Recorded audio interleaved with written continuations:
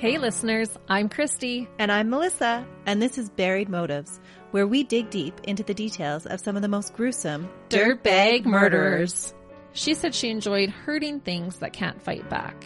Like if you were only to look at what she did later on and not know any of that history, she would appear like off the wall crazy. Oh, 100%. She struck him on the back of his head with a frying pan, almost killing him, and was hospitalized for a severely fractured skull. She fractured his skull. Wow. So the movie Tangled was right. Frying pans are dangerous. They are.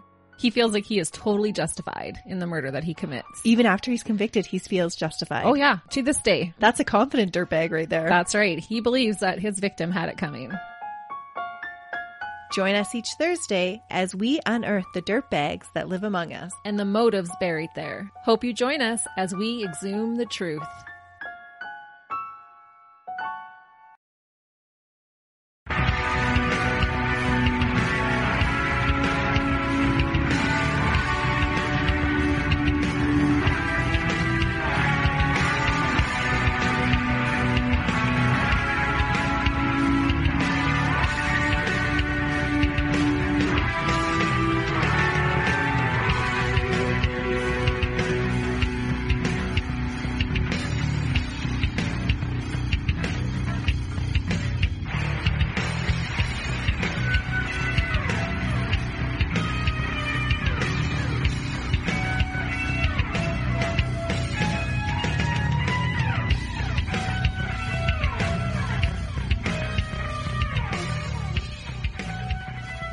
Hey everybody, welcome to another episode of Crimes, Killers, Cults, and Beer.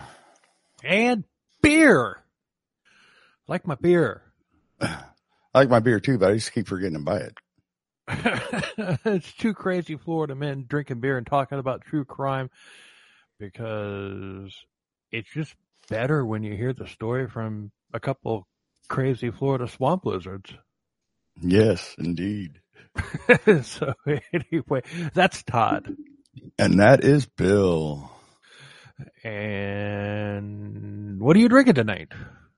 Well, the usual when I don't have beer, I'm drinking rum and coke out of my powder blue sippy cup. Powder blue sippy cup. I don't know why, but I just love it. I love how that sounds when you say it. It sounds cool. My powder blue sippy cup. Powder blue. I'm gonna have to write a song. Powder blue sippy cup. Powder blue sippy cup. I fill you up. Let's have a party. That's exactly what I was thinking too. I was like, I'm gonna do a parody of Red Solo Cup, but it's gonna be powder blue sippy cup. If I can make it fit and sound right, I don't know. We'll see. That's a lot of extra syllables, but yeah, you can make it work. I'll see what I can do. If you don't know what I'm drinking. This is your first episode. This is your first episode. Yeah. So I'm drinking Bud Light out of a brown bottle with a blue wrapper. And I still find women amazingly attractive, even though I tend to attract the psychos. You do. That ain't no lie. So, once again, ladies, I am available. So I have some adieu. All right, adieu away. Several adieus. First off, this is the first episode we recorded in like a month. Because of the fact that we got so far ahead. So what had happened was we recorded William Reese. But backing up about a month and a half or so prior to that, we did the Toolbox Killer episode. And I had just happened to notice that at least 4 different podcasts released Toolbox Killer episodes like the same week that we had done one. It was just weird coincidence. So I'm like, you know what? We're just going to sit on the Toolbox Killer episode for a while. So we record William Reese, and then we recorded the two episodes with the troubled teen industry, and we also released Toolbox Killer in that time. Not So, yeah. we recorded. Yeah. No, we released Toolbox Killer. I thought you. Okay, never mind. Yeah. No, that was the last episode. I'm confused, man. But that was the last episode to go out before part 1 of the troubled teen industry. And Right. So it's literally been like a month since we've recorded a full. And now we've done the Half Pint episodes, but Yeah. it's literally been like a month since we've recorded a full length CKCB episode. Yeah. Which leads me to something else. I'm probably going to piss some people off on Twitter or X. I mean, not in a bad way, but I had made a poll. I was just like, what episode do you think is going to be next that we cover after part 2 of the troubled teen industry? And overwhelming majority of people that participated in that poll picked BTK redo. So they want to hear that. Yeah, all right. So we might have to do that before episode 100. A couple people picked Anthill Kids. That one's coming. Yeah. That one is coming. That's coming. Buckle up. But the other 2 that I had put on there was Carl Panzram and the Bay Harbor Butcher. Which obviously is a joke. But right. But nobody picked the Bay Harbor Butcher or Carl Panzram, which ironically enough, Carl Panzram was going to be the next episode that we recorded.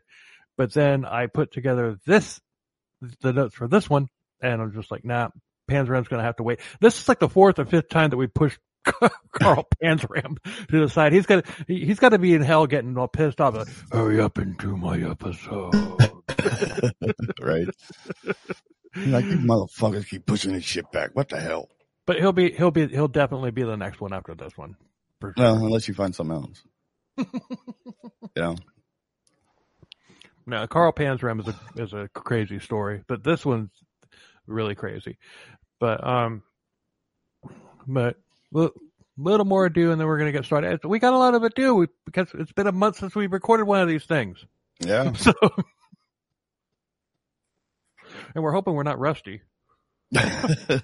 Yeah, this one could suck. This may be like the original BTK episode. Don't listen to this one. No, it ain't gonna be like that. It ain't gonna be that bad. But I do think that we're gonna do BTK before episode 100 because episode 100 is 6 months away. Yeah. But there's all that new stuff coming out and everything. We got to wait till that resolves itself. Yeah. I mean, that's that. Yeah. Yeah, I could talk. Sure, I could talk. Yeah, I mean, that's part of the reason why we were waiting is to get the new info. Yeah. But, so we did, in episode 3, William Cruz, we had and we've told the story a couple of times. We had the wife of one of the police officers that William killed. Yeah. One of the police officers that William killed. William Cruz killed, and she reached out to us and everything, and we're friends on Facebook now and everything. It was a pleasant experience. And that happened right out of the gate for us. I mean, that was like really weird. I was talking with Morgan on Herman Monsters earlier tonight, and he's never been contacted, and he's got on what? Say that podcast name again, please. Human Monsters. Because you said Herman Munster. Are you serious? Did I really? Yeah, you did. God. You said Herman Monsters, and I'm like, oh, somebody's been watching the Munsters. But no, I'd asked him if he had ever been contacted by like loved ones or friends of a victim, and he said no. I'm like, well, shit, it happened to us like right out of the gate, and then today it happened again. Right on.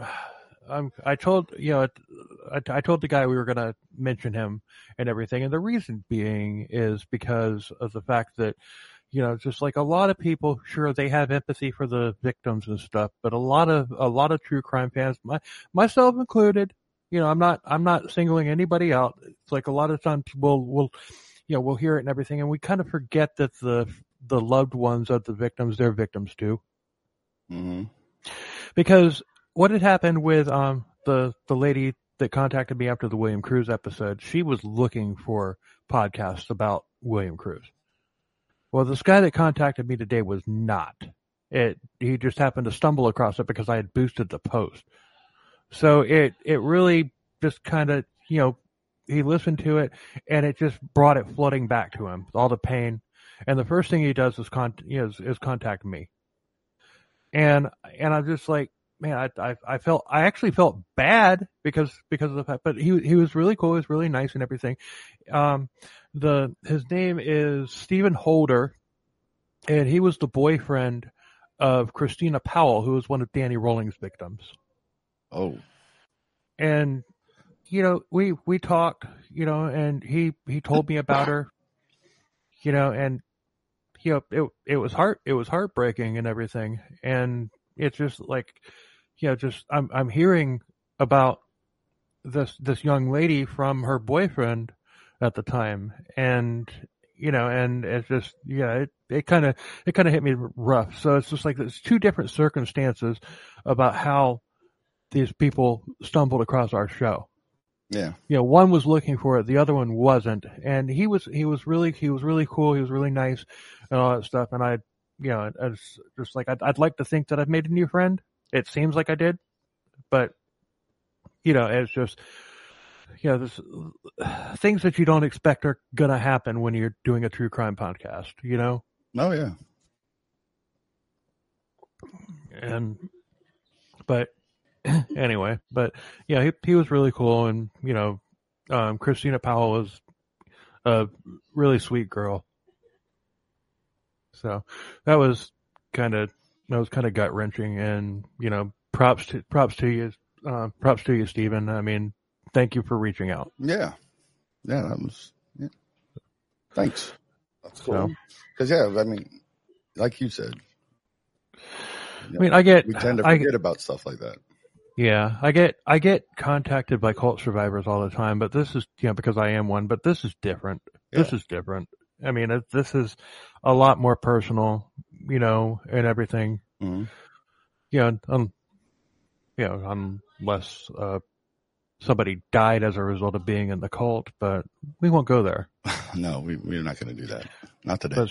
No, not on this episode. This episode is on the slave master, John Robinson. All right. Slave master.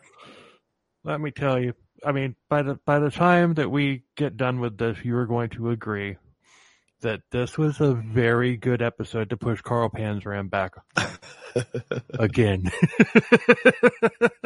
Yeah, well, we hope so, at least, anyway. No, dude, trust me. You're going to be on the edge of your seat. I hope not. It's uncomfortable on the edge of my seat.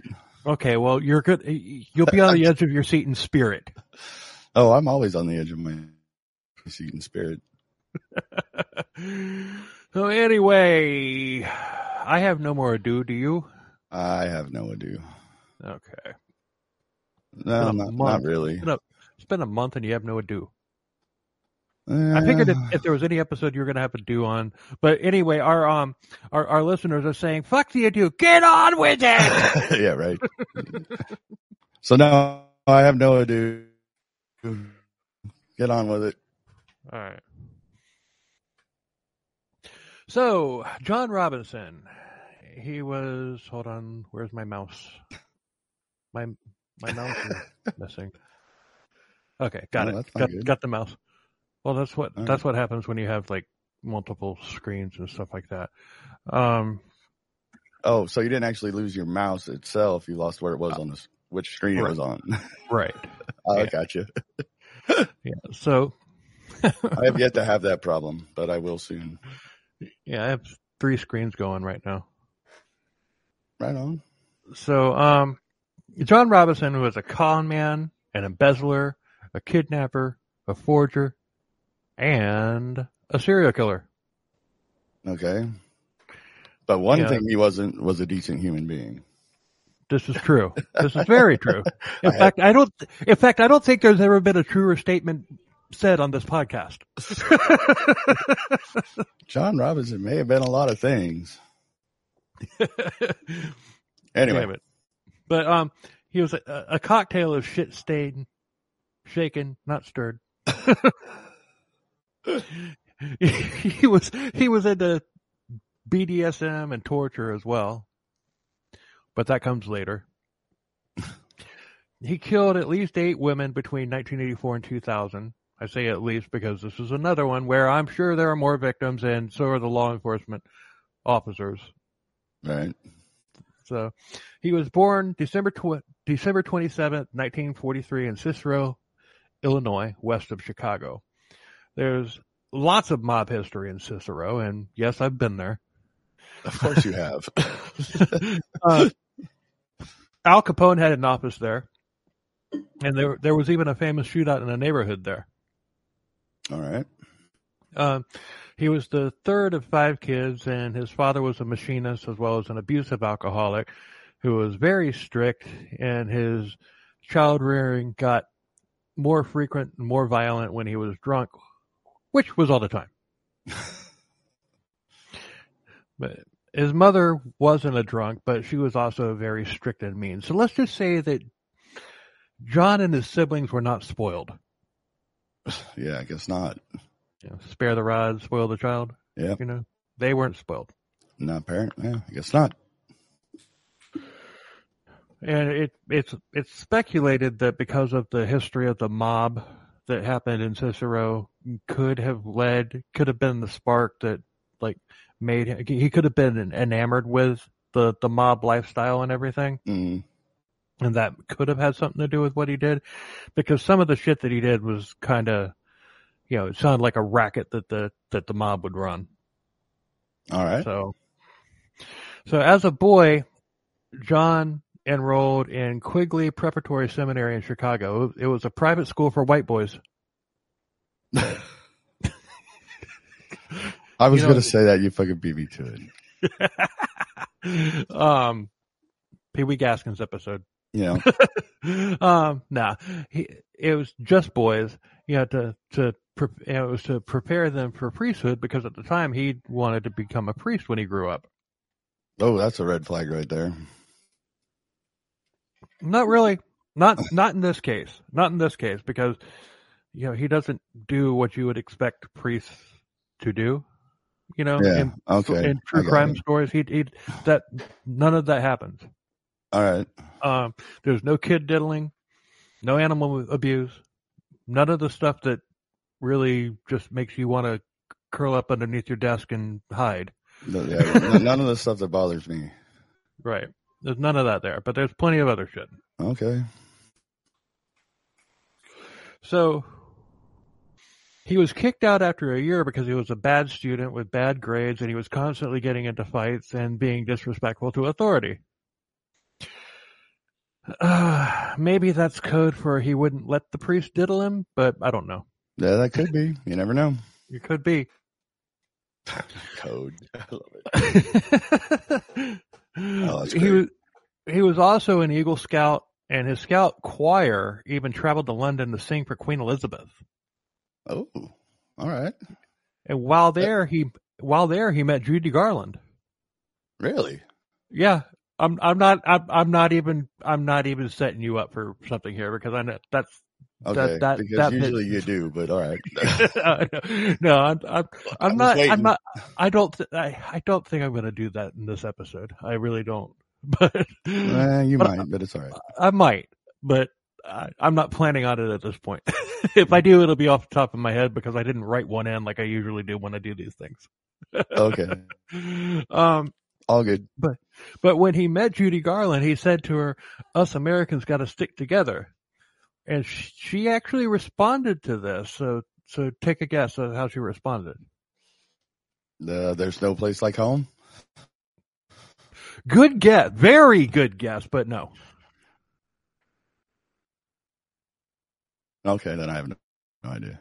What did she probably be rating for me? No, she wouldn't have done that. I don't know. No, she gave him a kiss on the cheek, and she said, "You're right." And there's a picture of this. Oh. And that picture wound up in the newspaper, like a bunch of newspapers in the United States. Oh. Well, that's cool. Yeah. So I was kind of right. Mm-hmm. There's With no my place first like guess. home. Yeah, There's no place actually, like home. yeah, true. Us Americans got to stick together Yeah. because they were in London. So, Anyway. in 1961, he enrolled in Morton Junior College to become a radiographer, but he dropped out after 2 years.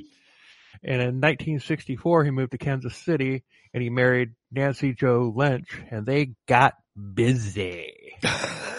They got busy. I love it. Their first child, John Jr., was born in 1965. They had a daughter, Kimberly, in 1967, and then twins, Christine and Christopher, in 1971. Okay. So he got a job as a radiographer using fake credentials. Now, what exactly is a radiographer? It's like a X-ray technician. So it's something like that. Okay, because so like a radiologist. Then I got you. Yeah. Okay. Just I'm a wondering. dumbass. I wrote radiographer. I wrote radiographer. But it's radiologist then? It's radiologist, yeah. All right, cool. See, just checking. Thank you. I was just wondering if they did. I was just wondering if they changed the name between then and now. You know well, what I I'm mean? glad that you brought that up because that comes up. You know, it comes up like one or two more times, and I don't know why people think I was a total idiot. Even though if they've been listening long enough, they know I'm a total idiot. But, Yeah, and I'm sure the people that have been listening for a long time are surprised that I corrected you because I would have because I'm an even more total idiot than you, and I would have just let it go. Actually, the truth is, we're not idiots. We're really, but not. We play them on TV. Yes. We're not idiots. We play them in podcasts. Right. But he got a job as a radiologist using fake credentials, and that didn't last long because he clearly didn't know what the hell he was doing. So, because remember, he didn't get his degree, so he was fired. I would hope so. Yeah. It's like I could just see it right now. He runs a scan on somebody, and it comes back to the doctor, and he says, "Well, I can't really tell anything about your spine, but it appears that you are pregnant with an elephant." Jesus. So, in 1969, John was working for Dr. Wallace Graham, who was the personal doctor to President Harry Truman. Oh. No word on whether or not he met Harry Truman, but he worked for the doctor. He was hired as... Huh? I was going to say, I would say he probably didn't because... Yeah. I mean, that's got to require a level... Security clearance level that is beyond just employees. Yeah, and Truman was president at the time. Yeah. So, yeah, I would think that... Oh, wait, no, he wasn't. In 1969, Truman wasn't the president at the time. Oh, no, Kennedy was. Yeah, okay, so he had been... Well, actually, no, he was still the doctor of President... Yeah. Because when you leave the office... You're still president. Trump is still President Trump. Obama is still President Obama. Yeah. Even though they're not the acting president, the sitting president anymore. The title, like former president or whatever, the title stays. Right. Okay. So, yeah. Okay. Anyway. Like I said, I'm a dumbass. So, John was hired as the office manager, and he was arrested because he had been embezzling, and he embezzled $33,000 from the practice, which almost put Dr. Graham out of business. Ouch. All right. Yeah, $33,000. And so he was arrested, and he got 3 years probation for it. That's it? That's it! Man. All right. I mean, $33,000 back then was probably like $300,000 now. Yeah, at least. So, but he violated his probation by moving to Chicago without his probation officer's permission. So he got a job as an insurance salesman. And in 1971, yeah. Of course he did. Of course he did. In 1971, he was arrested for, wait for it, embezzlement. Embezzlement, again. There's a surprise. Yeah, and he was ordered back to Kansas City, and his probation was extended. That's it.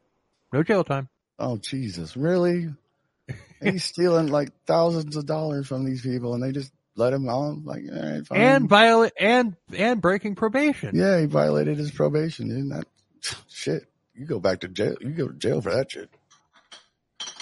I mean, hell, if you're on probation for something and you get, say, caught in like the same vicinity of somebody smoking a joint, you could go back to jail nowadays. Whether you smoked it or not, if you're around it, you could go to jail for that's a violation of probation. Exactly. Anyway, it seems to me that he's really good at embezzling, but he got too greedy. Well, they always do. Yeah. Like if I steal $1 from your wallet, you're probably not going to notice it. But if I stole your debit card, you'd notice it immediately. So, but John still didn't take the hint, and he was arrested yet again. This time for securities and mail fraud from a phony medical consulting company that he had formed. So this guy's just all over the place. You froze. I'm good. Okay. Well, I was just going to say, though, that, I mean, if he'd spend as much time, like, actually learning something, like, to do something legitimate as he does trying to figure out ways to scam people, he'd have been a decent guy. Yeah, he would have. I mean, absolutely, like running all these scams that he's running, dude, I mean, that takes time and intelligence and preparation. And I was like, dude, just whatever. Just do the right thing. Yeah, but I guess not everybody's wired that way. Nope. But in 1977 he became. But you see what I mean about like it going back to the mob. Oh yeah. Because all of this shit was shit that the mob did. So it's like it's very possible that he could have easily, that he could have been like influenced and enamored with that, and he was just like, yeah, I'm gonna be a wise guy. Speaking of fucking wise guys, we came up with that term for our listeners, and we haven't used it since. I know. I guess that means it wasn't about that. I guess that means that it wasn't good enough. We got to come up with something better. Yeah, we got to come up with something better. Yeah, because if it was that good, we would have remembered it. But so in 1977, he became a scoutmaster as well as a Sunday school teacher. Oh boy. BTK vibes. Oh boy. Oh, and get ready to laugh. He also became he also became a member of the board of directors of a local charity.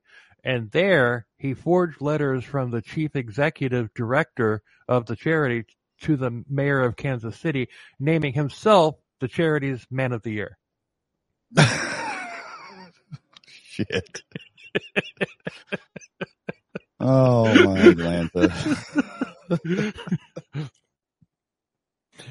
He then put together a luncheon in his own honor.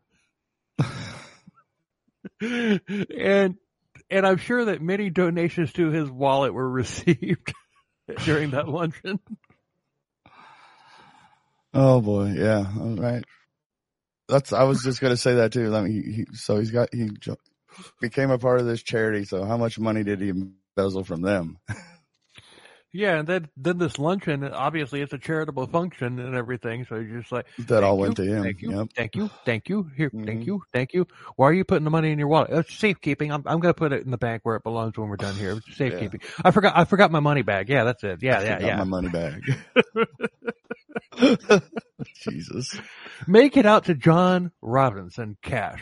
Or no, just make it out to cash. Just make it out to cash. It'll be fine. It will be fine. Told you were going to like this one. So far. But I think John and Michael Lang would have gotten along pretty well. Yeah. Anyway. One of our recurring characters. You guys have been on for a while. I was thinking about doing one for this one, but I forgot about it. But... Like I forget to buy beer. Or do the videos on YouTube, or set up your studio, set up my studio, or all the other things that I procrastinate. Right. So, if you've listened to us for any amount of time, you know that I'm king procrastinator. Yeah. But to the majority of the people that knew John, he was just an ordinary, average John.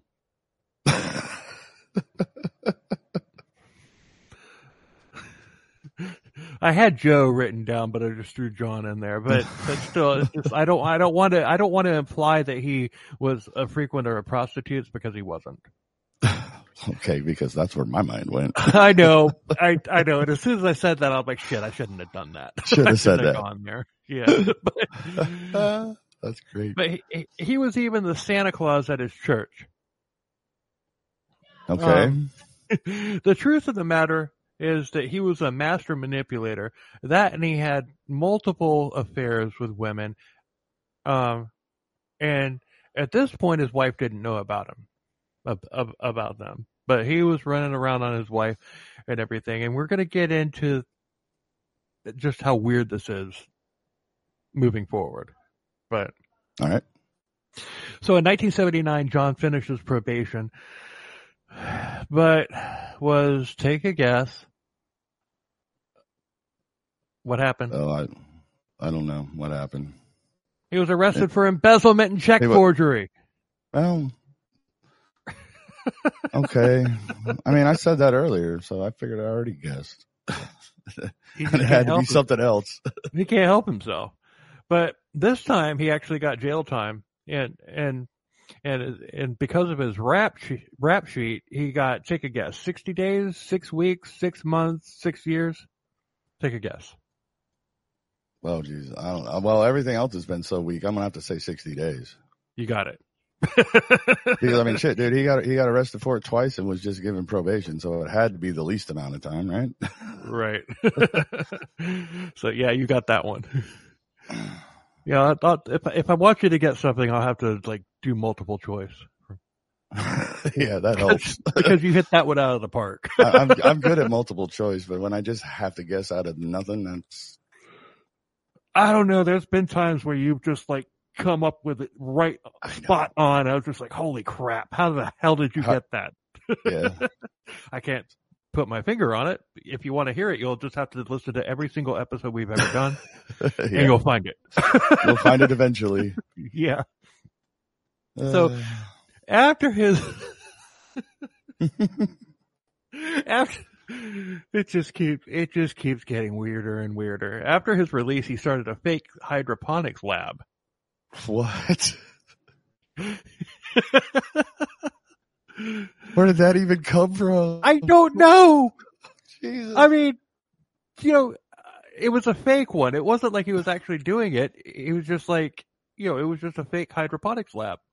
Oh, okay. Well, I guess he read about hydroponics or something and just said, hey, that's a funky name. I'll just do that. Well, he had an angle because every scam that he ran worked until he got sloppy. Yeah. So he knew what he was successful at running these scams, but he just either got greedy or whatever happened. I mean, he was a very good con man.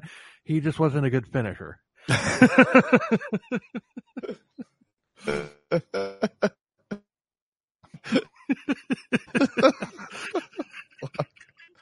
Oh shit. Okay. All right. So but with this hydroponics lab, he began writing leaflets as well as awards for his writing. He wrote his own awards for his writing. Okay. Wow. I don't even know what to say to that. All right. This guy was just fake. I mean, it just. Yeah. I'd like to think that I'd be able to smell that guy, but I don't know if I would. I don't know if I would. I really don't know if I'd be able to be like, okay, you're just full of shit, dude. Get the fuck away from me. Because so many people bought into his bullshit. Right. But this next part, this is probably the shittiest thing that he's done thus far. Okay. He had a friend of his give him $25,000 as an investment into the hydroponics lab. And he promised the friend a fast return on his investment. So, and it would like double, triple, quadruple, or whatever his investment, like in record time.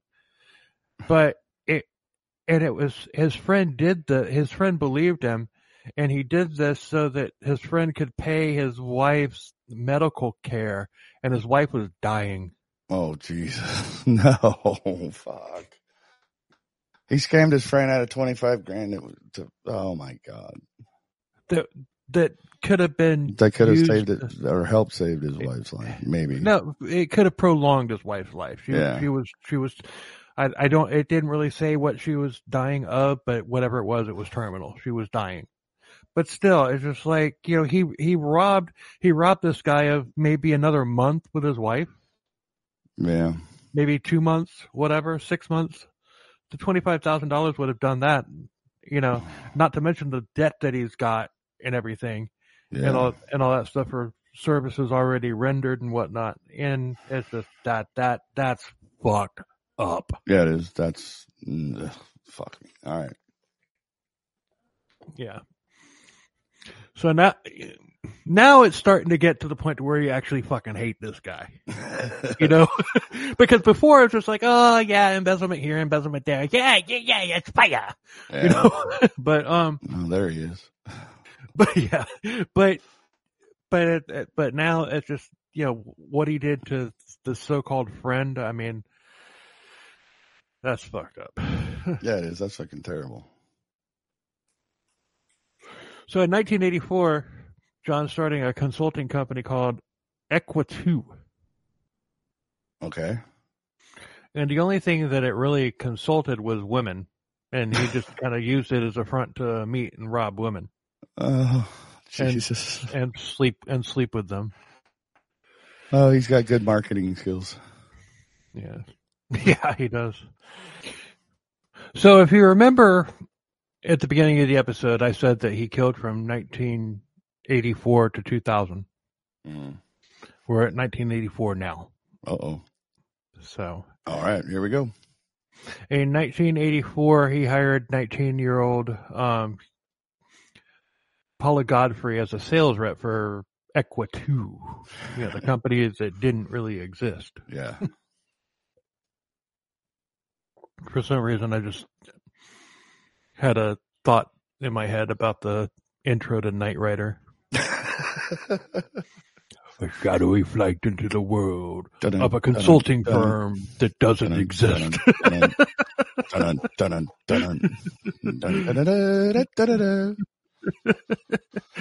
But oh God, does anybody even remember Knight Rider? Well, we do. Yeah, but we're old. Anyway, speak for yourself. I'm turning 30 in a couple days. Oh, okay. 30 with 20 years experience. All right, then. We'll go with that. Yeah. So, of course, by the time this episode comes out, I'll be 30 for a week or two. Right. Anyway. Hashtag, but I digress. Paula had just finished, she had just graduated high school with honors, and she had interested in a career in business and everything. And she had told her family that she had answered a classified ads, about this position. And so she interviewed with John, and she was hired. So, so she was excited. She told her family that John had offered her this position that included excellent benefits, and she'd be able to travel the world. It was, it was a golden opportunity for a young woman with her whole life ahead of her. Yay! Of course it was. Yay! Yay! Yay! The last communication that anyone had with Paula, she called her grandmother to tell her that she was going to San Antonio for business, and that she would be taking a train, and then she disappeared without a trace. Oh, damn it, man. But one thing, they're up there in Kansas City. Why would you take, if this guy is everything that he says he is, why would you take a train from Kansas City to San Antonio? You just jump on a fucking plane and fly. You'd be there in 2 hours. Well, you'd think so, but yeah. It's a new company. Maybe he didn't have enough money for a plane ticket. Well, I don't know. Well, we all know the real reason, but anyway, that's not the point. Right. Paula's family made a missing persons report to the Kansas City Police Department, but shortly later, Paula's family got a letter in the mail. It was allegedly from Paula, and it was typed. And it said that she was traveling and that life was good. John Robinson was a wonderful person who has helped her start a new life, and she was happy as she could be. Mm-hmm. And it was signed with her actual signature. Okay. So this letter, or a variation of it, went out to several families over the years. But really, and you really can't blame the Kansas City Police Department for what I'm about to tell you, because put yourself in their shoes. Yeah. This seemed legitimate to law enforcement because it appeared that a grown woman went away on her own. There's nothing wrong with that, so no cases were filed. Yeah. And there was the letter, even though it was typed. Like on a typewriter, click, clack, click, clack, click, clack. Mm-hmm. And John wasn't really on anybody's radar at this point, other than for like embezzlement and stuff like that. Yeah. And fake hydroponics. Hydroponics. But but plus the supposed destination of these women and their families, they were all in different locations where the letters had come from. And, so there were no red flags that popped up. It was just like, okay, whatever. So it's just like there was, you really can't blame the Kansas City Police Department for, they're not Dallas. Oh, God. Here we go again. But Paula's body has never been found. Oh, that's a shame. Around later in 1984, John started giving into a darker side of his personality. He always had a deviant sexual appetite, and he always explored it because, like I said, this guy was a fucking womanizer. Mm-hmm. But he developed an interest into the BDSM lifestyle, and he referred to himself as a master or the dominant, and that there were clubs in Kansas City that catered to that lifestyle, and he became a regular at them. All right. He was 5'9" and pudgy, kind of potato-esque. He was a potato. Thanks, Mark. No, that wasn't Mark. That was me. I came up with the potato. Did you? I thought they did. Okay, my bad. Thanks, Bill. No. No. Shit, I'm the one that met that guy. And he reminded me of a potato. All right. So he's definitely not a looker, but he had serious game. Yeah, well, So during the day, he would run his scams and hook up with women, but at 5 o'clock, he would turn that off and go home and be a family man. But at some point, his wife did find out about the affairs, and she didn't care. Oh, all right. In fact, neither of them wanted a divorce, so she was probably so brainwashed by John at that point that she thought that this was normal. But everybody does this. That's just how it is. He does this. And she's a victim as much as anybody else in this story. Yeah, yeah, she got to be. Yeah, I mean, there are cases like Jerry Brutus, for example, where it's like, come on, you had to have known. But not this one. Not this one. Yeah, right.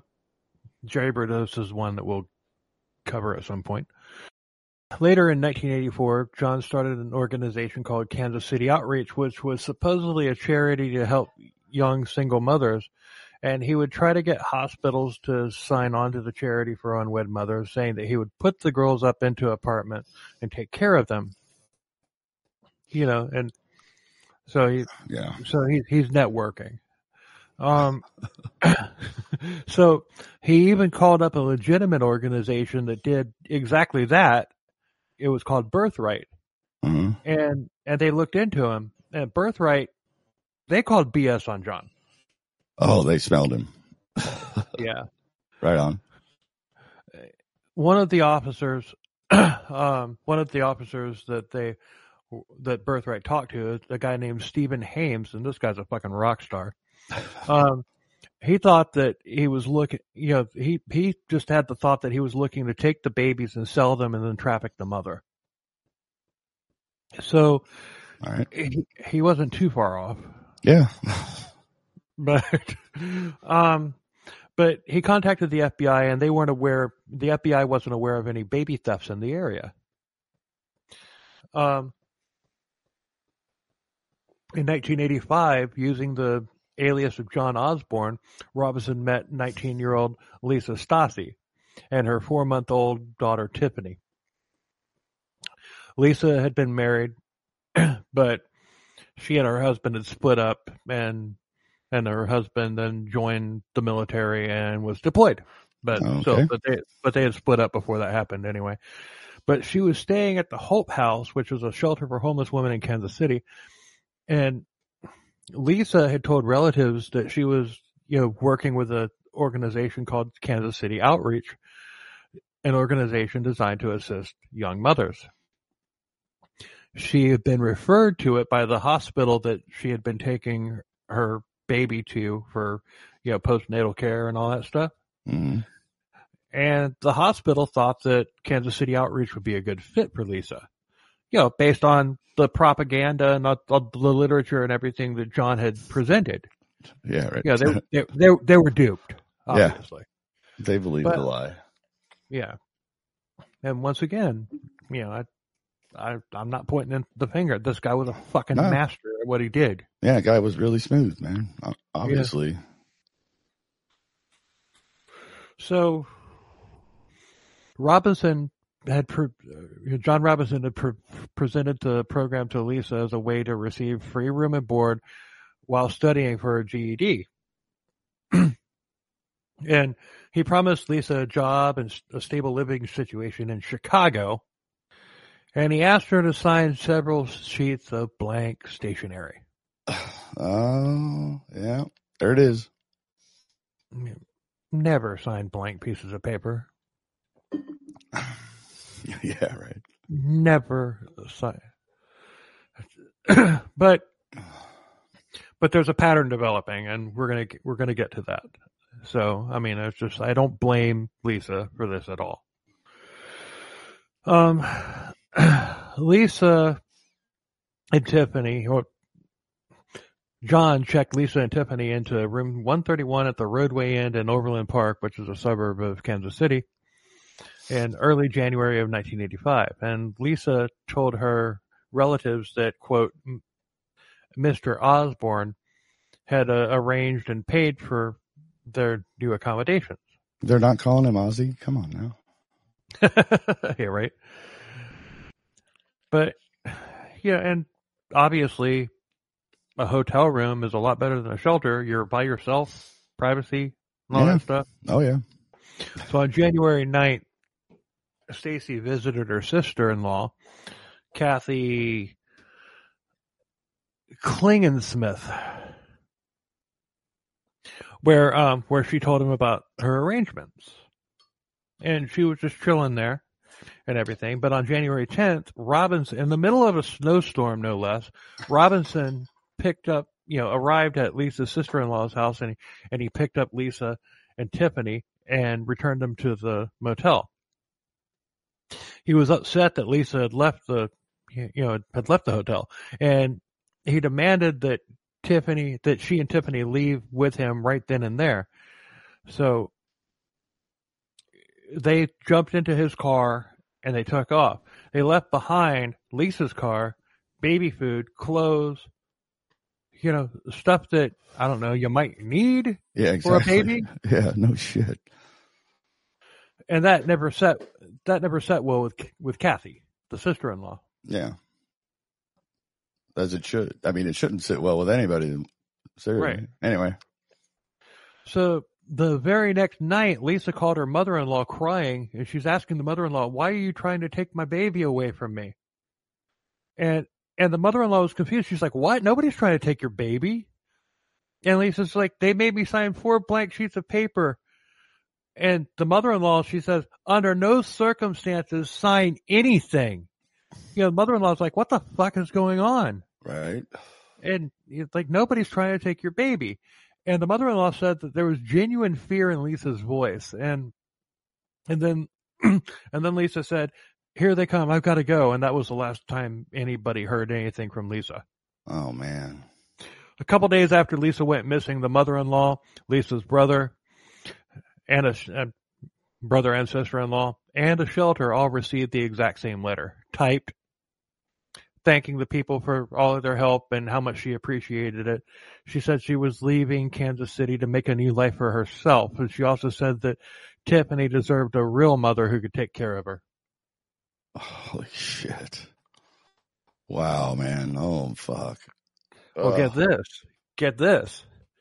It was signed Lisa Elledge Stasi. Her full legal name, including her middle name. Yeah. When you're writing a letter to family, you're not going to write. You're not going to sign it with your full name. That. Yeah, no, you wouldn't do that.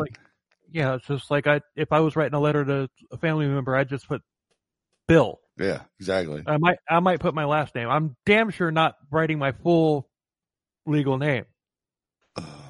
Yeah. Not to a family, not to family. Yeah, they know who you are. You don't need to do that shit. Right. Fuck. So, the family didn't buy it. Good. But once again, there was no evidence of foul play. It just wasn't there. Yeah. Suspicious? I see that, yeah. Suspicious, yeah, but definitely. But there's no evidence other than this fucking potato-looking motherfucker saying, "Get the fuck out of here! How dare you leave my fucking hotel room?" Yeah, right. "I'm here to take care of you and your baby, but let's leave all the baby supplies in your car." Yeah. But still, I mean, it's just at this point, it just. I mean, that one should have raised some eyebrows, and actually, it did. Well, I hope. Yeah, good. All right. On January 10th, Stephen Hames, he was, at this point, he was unaware of Lisa's situation, and he decided to confront John because, like I said, he smelt bullshit. Mm-hmm. So he wrote John a letter. And then later, learning what had happened to Lisa, he blamed himself for not only for contacting John, he blamed himself not only for not contacting John sooner, but also for not doing it in person. Okay. He should have just walked in, just like, "Dude, I'm on to you, you piece of shit." Yeah, right. And he actually, thought that if he had acted sooner, maybe Lisa would still be alive. Yeah. But in the letter, Hames requested John come in and talk to him, and he did. And because remember, he had contacted Birthright. Uh-huh. So, and Hames said that this had something, that this was in reference to Birthright. So he's just like, okay, well, maybe they need to do a background check on me or something like that, whatever. whatever. I'm speculating, Right. but he went because he thought that it was, it had something to do with a potential partnership with Birthright, which is what he wanted. But Hames asked if John's Cherry was incorporated and whether or not they were a nonprofit, and John's just like, "Nah, we're working on that. We just want to give back to the community."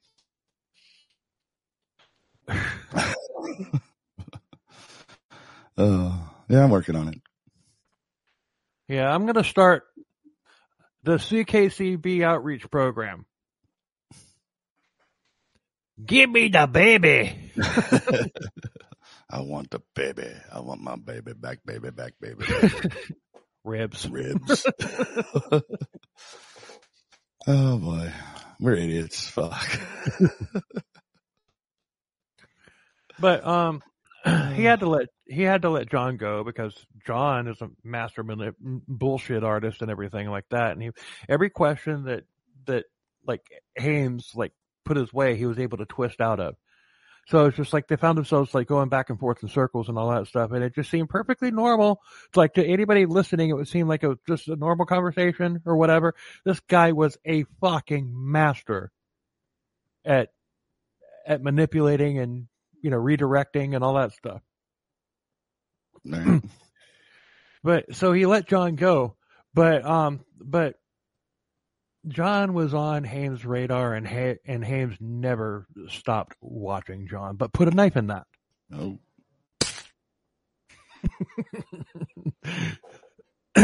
In January of 1987, 27-year-old Catherine Clampett left her child with her parents in Wichita Falls, Texas, and moved to Kansas City to live with her brother's family and find a job. So she answered an advertisement for Equa2, a management consulting firm in Overland Park, Kansas. Shortly after her arrival, which promised extensive traveling and a new wardrobe, benefits, the whole 9 yards, Robinson hired her, and he put her up in several local hotels over the time they were there.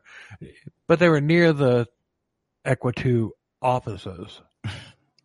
Air quote. Offices. I was going to say, there's got to be quotes around that, right? Yeah.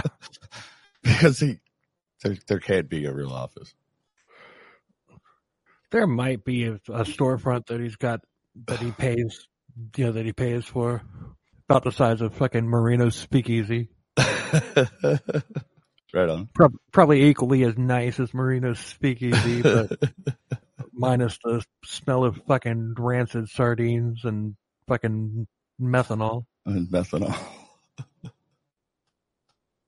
Oh, Mike the Durable.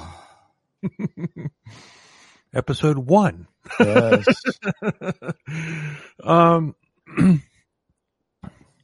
But on June 15th, 1987, Clampett left to have a meeting with Robinson, and she was never seen since. But then again, letters began arriving. Handwritten letters. These were actually handwritten letters asking, about her kid and saying, "Oh, she's doing great," and all that stuff. And these were handwritten. So she actually wrote them? Or he's becoming a forger now? No, she wrote them. He probably told her what to write, or maybe hinted at what to write. I doubt he said. I doubt he held a gun to her head. Well, actually, he might have. I was going to say, yeah, because he killed her right after. He probably wrote this shit under duress. But yeah. Anyway. Yeah. But now take that knife out. All right. It's out. Sorry, it's the same sound. Yeah. Hames had been doing due diligence on John. He had interviewed hospitals and ultimately got to the one that had referred Lisa to the Kansas City outreach. They told Hames that Lisa and Tiffany hadn't been seen in quite some time. So Hames at this point was convinced that John was a serial killer. Good for him. He wasn't yet. No, actually, Clampett was number 3. That makes him a serial killer. Yeah. Yeah. So yeah. But there was a string of missing girls in the area. So Hames wanted to arrest John for something else to get him off the street, kind of like what happened with Capone. Yeah. Racket, he's a ruthless mob boss, but we're going to arrest him for racketeering. Didn't they get him for tax evasion? I thought it was tax evasion. Yeah, that's what it was, tax evasion. If we cover Al Capone, we're bringing Vic on. Fuck yeah. Because that was so awesome with that episode about John Gotti. That was amazing. Yeah, dude. If we do anything like that, any kind of shit like that, Vic has to be on it because he has that insight that we don't have, Yep, exactly. Vic is awesome. Yep. Love Vic. One of our favorite guests, even though when we first started the show, we're like, we'll never have guests on the show. Yeah. We were so fucking short-sighted when we started this, and now we've learned that it's a much bigger world, and we're adapting. Yeah, but a lot of podcasts don't have guests. We do. But we do now. Now. But we do it because it's fun. Yeah, it is. Especially when the guest has like either personal knowledge of the topic or like Vic. Vic has a lot of background knowledge because, he was a police officer. So he has a lot of a New York City detective. Yeah. So he has a lot of knowledge that isn't that we wouldn't put into the stories that we talk about. So I love having Vic on. Yeah, absolutely. I hope we get to meet him at CrimeCon. I hope so too. I'm going to have to call him. Put a link into because he has a podcast now too, right? Yeah. We'll put a link to his podcast too. You guys can go check him out if you feel so inclined. He's on the website on the Friends of CKCB page. Oh, he is? Okay. Well, shit. Yeah. I guess I should check out the website. But I'm such a slacker. Oh, by the way, since we're digressing a little bit, Natasha, on the Prison Tender episode, on her podcast, she's talking. All of a sudden, she comes out with a takak.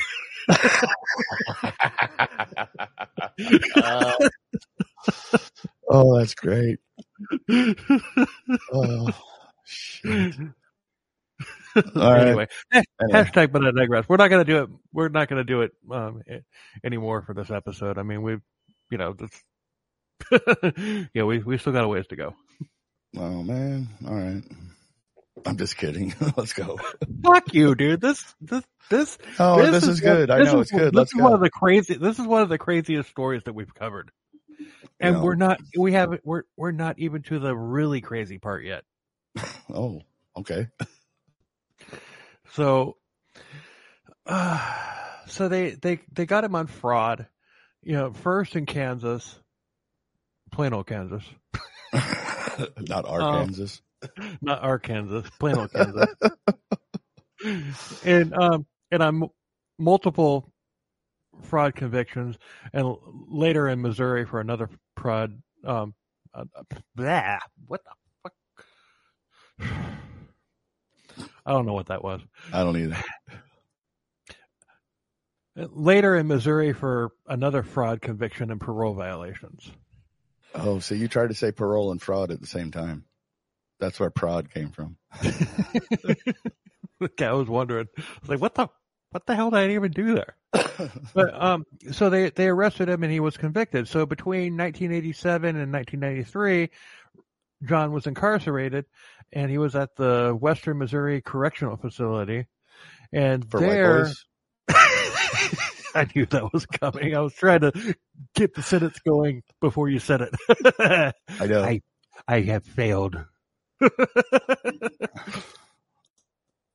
Into hiding you must go. Into hiding I must go. Fuck, we're idiots. But while there, he met 49-year-old Beverly Bonner, the prison librarian. Oh, Suki. Bum chicka bum bum. Yeah, pretty much. He manipulated her while he was in prison, and you might say he had a captive audience.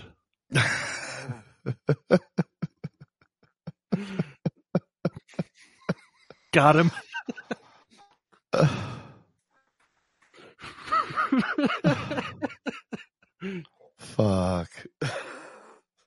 Yeah, you got me. So, but they began, they began an affair in prison. So I guess you could say that she swiped right on Prison Tender, even though it was in person. Yeah, you can say that. Yeah, you could say that. Oh, So- Prison Tender. I love that. Oh, Jesus. That's probably one of the coolest things that I've come up with. Is that like the name for like people falling for people in prison, Prison Tender. That's probably one of the coolest things I've come up with. It is. I love it. But I think about that shit all the time, man. Fucking Prison Tender, dude. That's just fucking badass. but she fell for him, and upon his release in January of 1993, Beverly Bonner left her husband, who was a prison doctor. I wonder if it doesn't say if they were working in the same prison. I'm assuming they probably were not. I would think not, but you never know. Yeah, they're working in different. Well, yeah, she's in the library. He's in the medical room, hospital, whatever you want to call it. Sick bay. Damn it, Jim! I'm a doctor, not a prisoner. I'm a doctor, not a librarian. Yeah. Anyway. She moved to Kansas to work for him at his business. Of course. And he made her an officer and said business. And he also opened up credit cards in her name. John also arranged for Bonner's alimony checks to be forwarded to a Kansas post office box, not a Kansas City post office box, a Kansas post office box. And her family never heard from her again. And for several years, Bonner's mother had been forwarding her alimony checks to Robinson, and he was cashing them. Oh, Jesus. Almost $18,000. So, he had this thing going with her for a while because, alimony checks, divorces they're not quick. No. He played the long con on this one. Yeah. Kind of like I won't go there. But, yeah, right. Anyway. And her family also began getting letters about how much fun she was having and everything out and about and everything, but they were postmarked from other countries. Okay. Put a knife in that. Oh shit. All right. You can't say oh shit at the same time you're putting the knife in it, because then you can't hear the sound effect. Okay, thank you. So after his release,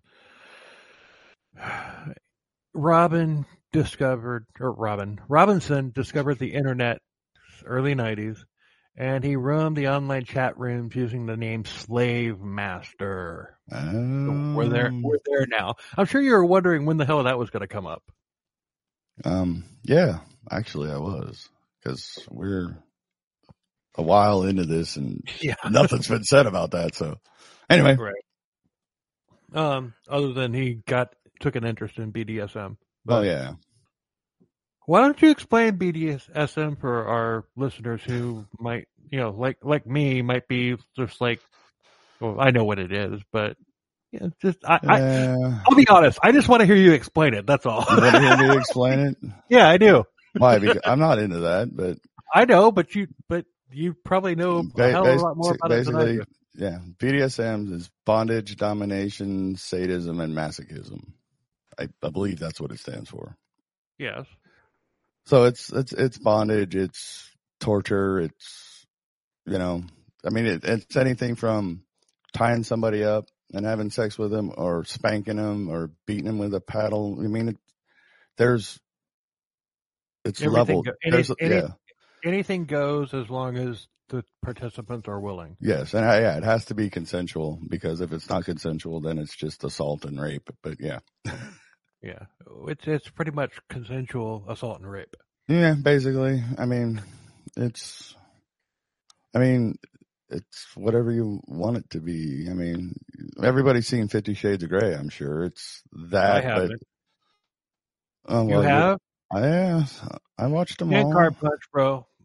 Huh? Man Card Punch. That's a chick movie. That's a chick flick. Not really. I don't know. I haven't seen it. But it's like that. Even though they kind of lighten it up in there, but it's like that. Yeah. Anyway. Yeah. Even though that was written by somebody who used to write. What did she write? What was it? Oh, Twilight fan fiction, because that movie's just Twilight with BDSM in it, really.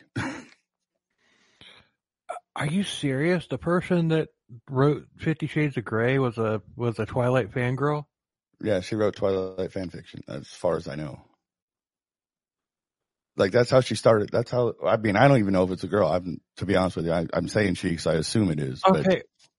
But no, the person that wrote the books, the 50 Shades of Grey books, used to write Twilight fan fiction. Why does that not surprise me? Well, because if you watch I haven't read the 50 Shades of Grey books. I just watched the movies. But if you watch the movies, they're just like the Twilight movies, except instead of vampires and werewolves, it's all BDSM. But it's the exact same thing. Wow. But anyway, not the point. My ex-wife was a big Twilight fan, so unfortunately I have seen all of the Twilight movies, but I've not read the books. Yeah, but I watched all the movies too, but I figured out after like the third one. God, that second one, the second fucking movie when it had the wedding, it was like 45 minutes of the most boring wedding you've ever been to in your fucking life. That's true. Was that the second one? I think it was the second one. I don't know. I don't. No, they didn't get married till the last one, didn't they? No, they got married in the second one, or it might have been the third one. Yeah, because I saw it in the theater with my ex. The other two, I saw like on DVD or whatever. But the 3 and 4 and 5, because on the fifth one they did what they did with The Hobbit, and like stretched it out just for a cash grab and everything. But it was like Breaking Dawn was 2 parts, and I thought that's when they got married, but I don't know. Maybe they got married. They got married in the second one, because I remember seeing that in the theater, and I was just like, it's been so long since I've seen any of that. I was just like, I even told my ex-wife, I was just like, I if I had a gun, I would blow my brains out right now. This is so fucking boring. Yeah. Oh, I mean, the whole premise of that movie was just like weird. Yeah. I mean, dude, there's no real person in the world that would be, well, I don't know, maybe there is. Not in my circle, but just the whole, like, I love you. I love you. I don't know about you. I don't know about you. I don't know. They do just all the fucking just waffling that goes on in those movies. Is ridiculous. It's fucking middle school romance is all it is. But yeah, it's for tweens. But the guy is a 300-year-old vampire. Yeah, I know, it was weird. I mean, yeah, it's a tween romance novel basically. What's the girl? What's the girl's name? The actress. What's her name? Oh fuck, I can't remember right now. I can't either. I wasn't expected to be put on a. But okay, she was horrible in those movies. Dude, she's horrible in everything. The best thing she did was play Joan Jett in that Runaways movie. That's what I was gonna say. She nailed it with that one. She was excellent in that movie. But dude, she was in the last movie I remember her being in is about, she was like in an underwater thing and they accidentally woke up Cthulhu. I haven't seen that, but that sounds like something I'd be interested in. It looks like a good movie, but it's one of those where they tell you everything and not show you stuff. So it's, Oh, gotcha. It's a new Hollywood movie. Okay. Hashtag. But I digress. Yes, we went way off the rails on that. We did. It wouldn't be a CKCB episode without it, though. Yeah, true. So, anyway. Back to the topic at hand. So, after his release, Robinson discovered the internet and he roamed the online chat rooms using the name Slave Master, and he was looking for women who enjoyed playing the submissive partner role during sex. Yeah. He had a computer room set up with 2 computers and 5 monitors. This way he could be on multiple sites at one time because internet technology wasn't what it is today. Mm-hmm. He was the deviant of dial-up. The deviant of dial-up.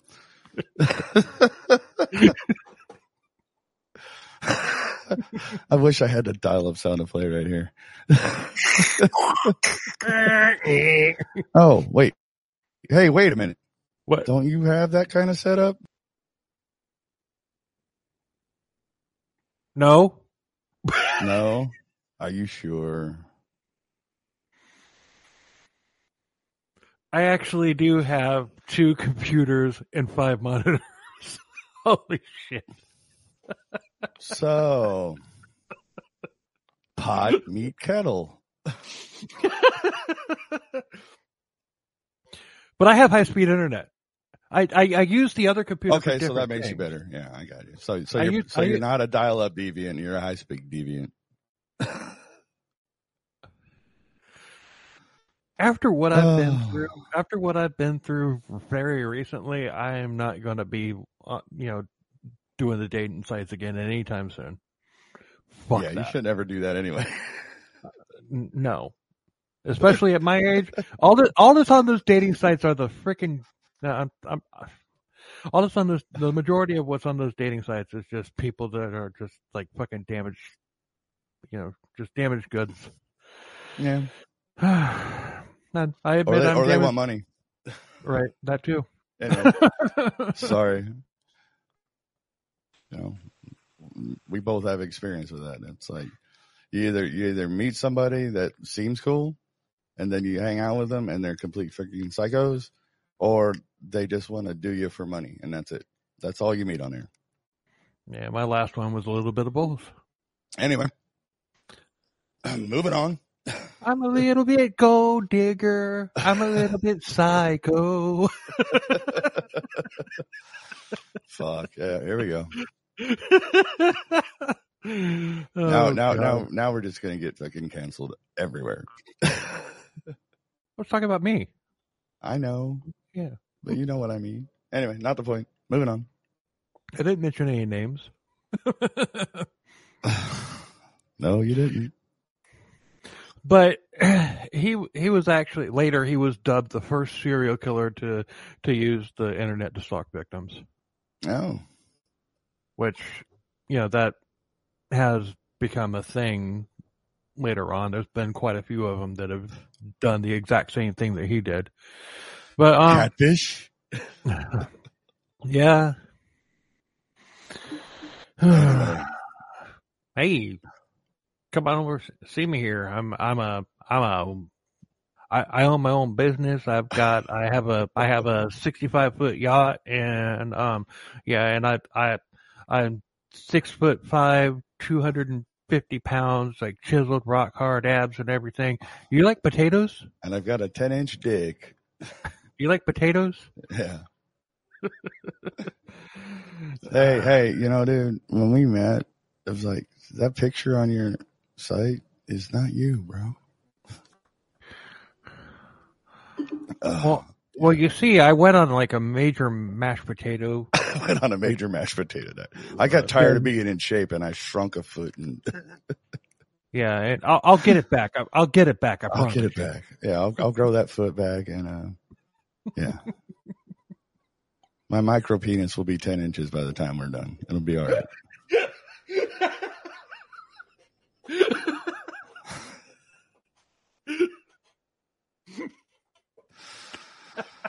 Oh, I'm losing sight of the tracks here, Bill. We better get back to it.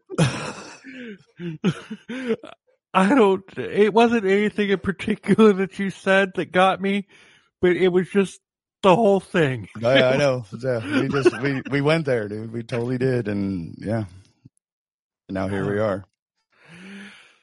Oh, fuck. Yep. An early online correspondent was Sheila Faith. She was 45 years old, and she had a 15-year-old daughter, Debbie, who was confined to a wheelchair due to spinal problems. Oh, okay.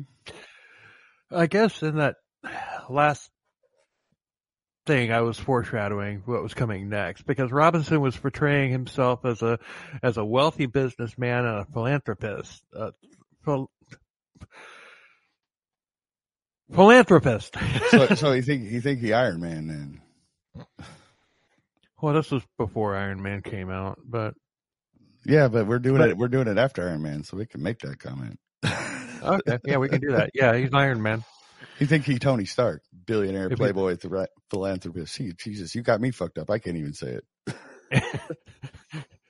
Philanthropist. How hard is that word to say? Jesus Christ. Anyway.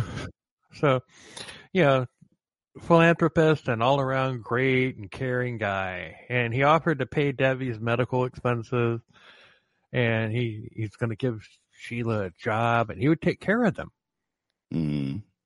He would zero in on a target's weakness and exploit them. Yeah, promising a real piece everything. Of shit. Yeah. The target never knew the wiser. And Sheila had told her friends that she had met the man of her dreams and he was going to take them on an extended cruise.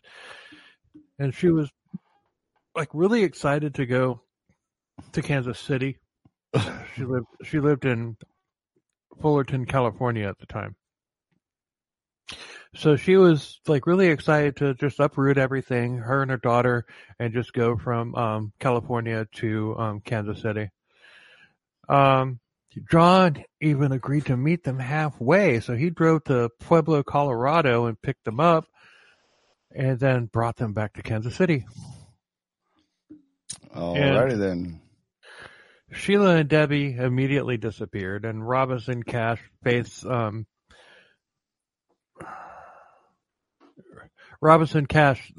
Faith's pension checks for the next 7 years, totaling around $80,000. Wow. I was going to say, did they even make it to Kansas? Probably not. You know, it doesn't. It doesn't say, but you're probably right. He probably just, when he was driving in between Colorado and Kansas City. There's a lot of empty spaces there. Yeah.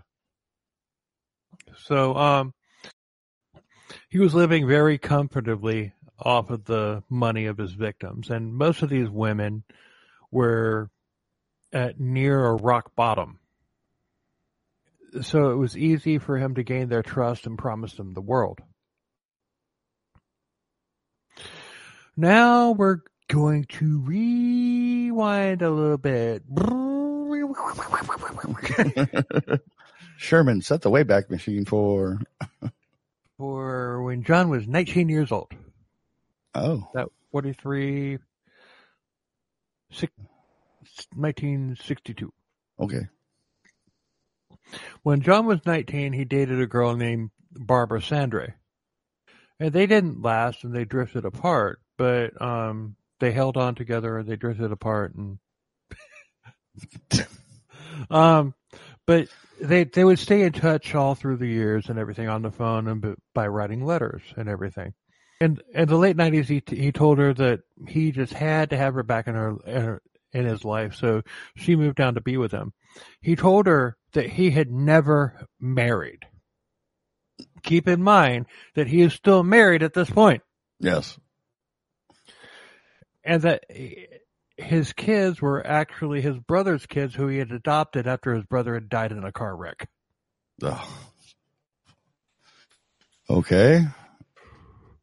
He told her that he had a high security clearance government job, so she would need to keep a low profile. A low profile. And this job was why he had to be away all of the time. Oh my God. All right. He put her up in a duplex, and the bed had a stain on it. And he said that stain was because his daughter had a bad period. Okay.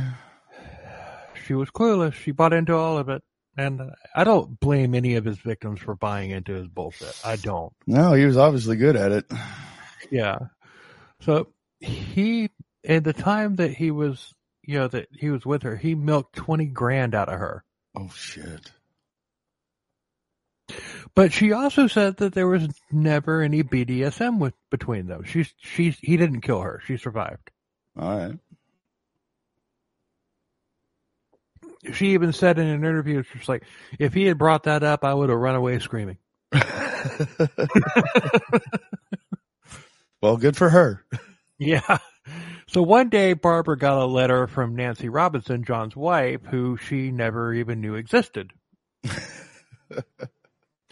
She said that she was his wife and that he had been lying to her, and she was just one of many. Oh, boy. Yep. Yeah. So Barbara asked John about Nancy, and John said that she was just an au pair who he had hired to watch the kids when they were little, and that she had been stalking him for years. And Barbara believed him. Oh, jeez. This poor girl. Yeah. Oh, man. All right. Now keep in An au mind pair. Like really? Like, we don't say that word in America, dude. It's like, no, but look at the nanny. time. Look at the time that this happened. The British au pair case, the murder case that happened. That was on the news at that point, so that's where he got that word from. I understand. I get that, but at the same time, though, the person should have been aware that we don't call them au pairs here. They're called nannies or whatever. You know what I mean? Or babysitters or whatever. Yeah, you don't. It's not an au pair here. We don't use that word here. He's not British. Oh, fuck me. Anyway, all right, moving on. Sorry. But dude, it's easy. It's easy to hindsight is 20/20. It's easy to look. Oh, I know, and I'm not ragging on any of his victims. No, I'm not. Not at all. But I am just saying that, and I didn't even have this in the notes, but I am just saying that this is the early 90s, which is when the British au pair murder case came out. So that's where John Robinson got that fucking word from. Oh, I know. No, I got you, and that's fine. But anyway, moving on. So later, shortly later, no, or later. And this is it's speculated because just like I'm skipping ahead, and then we're going to go back to present day as far as the timeline is concerned. But okay. Later, he told her that they should move to Canada and she should go scout out places. So she left and she never looked back. Awesome. Good for her. She got a chance. She got a chance to get away and got away. Good for her. But if you think about it, the law was closing in on him at that point. Oh, yeah. Yeah. So he's trying to get the hell out of Dodge. Oh, yeah. No, like he knows it. Yeah. This is a couple years later. This is right. So. But one time, the Barbara and John had gotten into an argument over the phone, and Barbara asked him, "It's like, look, come talk to me face to face." And John said, "No. If he came over there, his kids would have to visit him in jail." Nice guy. Well, there's a threat if you ever. No. Yeah, right. So John became well known in increasingly popular BDSM chat rooms. Ooh. So the slave master is doing his slave thing. Yeah. Slave master's got a slave master. I don't know. I don't get why somebody would be like, okay, just beat the living shit out of me. I'm not kink shaming. It's just, I just don't get it. That's all. That's because you're so vanilla. It's not even funny. Oh, so you have done it. I totally set you up. Yeah, you did. But no, I mean, even if, no, not really, but I've witnessed it. And, yeah, dude, you are what the BDSM people call vanilla. I'm proud to be a vanilla man, where at least I know my ass ain't gonna hurt by the time I get done. Oh, anyway. In February of 2000, a 27-year-old nurse named Suzette Towton moved from Michigan to Kansas City to be with Robinson as his submissive sex slave. Okay. She wanted a master. He wanted a submissive. And he told Suzette that his dad was very old and needed constant care, and that he would pay her $65,000 a year, but she would be his slave all the time unless she was caring for his dad. Okay. And she agreed. Anyway. Yeah. She and her 2 Pekingese dogs arrived in Kansas City on Valentine's Day 2000. And the first 2 weeks that she was there, he had her at a hotel where they did their BDSM thing nonstop. She never met John's dad. I'm guessing that John's dad was dead at this point. Yeah, I would probably say so. Yeah, I couldn't find anything on him. You know, it's like when he died. I looked. I couldn't find anything, but John began filming their activities, and this was an escalation because he had never done this before. But it was likely to post online. You know, it's like once, you know, in 2000, it became somewhat easy to do that. It took 6 hours to upload a video, but still, but it was easy. Yeah. Oh Jesus! Yeah. Click upload, go to bed. Wake up, it will be almost done. Wake up 6 hours later, and it's like 50%. Yeah, but on March 1st, yeah, granted, she got there on February 14th. March 1st, she was gone. Oh. Now, while John was out acting like a family man, you know, he punches his sadistic time clock at 5 o'clock and then goes home and being a family man. Yeah. Suzette, she's in the hotel by herself. And so she would call her mom like almost daily. I gotta wonder if she told her mom that is why she went to Kansas City. I'm gonna go basically be sexually abused by choice by this fucking potato-looking old motherfucker. And if you're wondering why we keep talking about the potato, just listen to our episode on Ron Dominique. And if you're a new listener, I met that guy. Yeah. So, but she was talking to her mom almost daily and everything, and suddenly the calls stopped. And her mom obviously got suspicious, so she called the Kansas City police. The police had cases that John was tied to, you know, like missing person cases and everything. And now here's another one.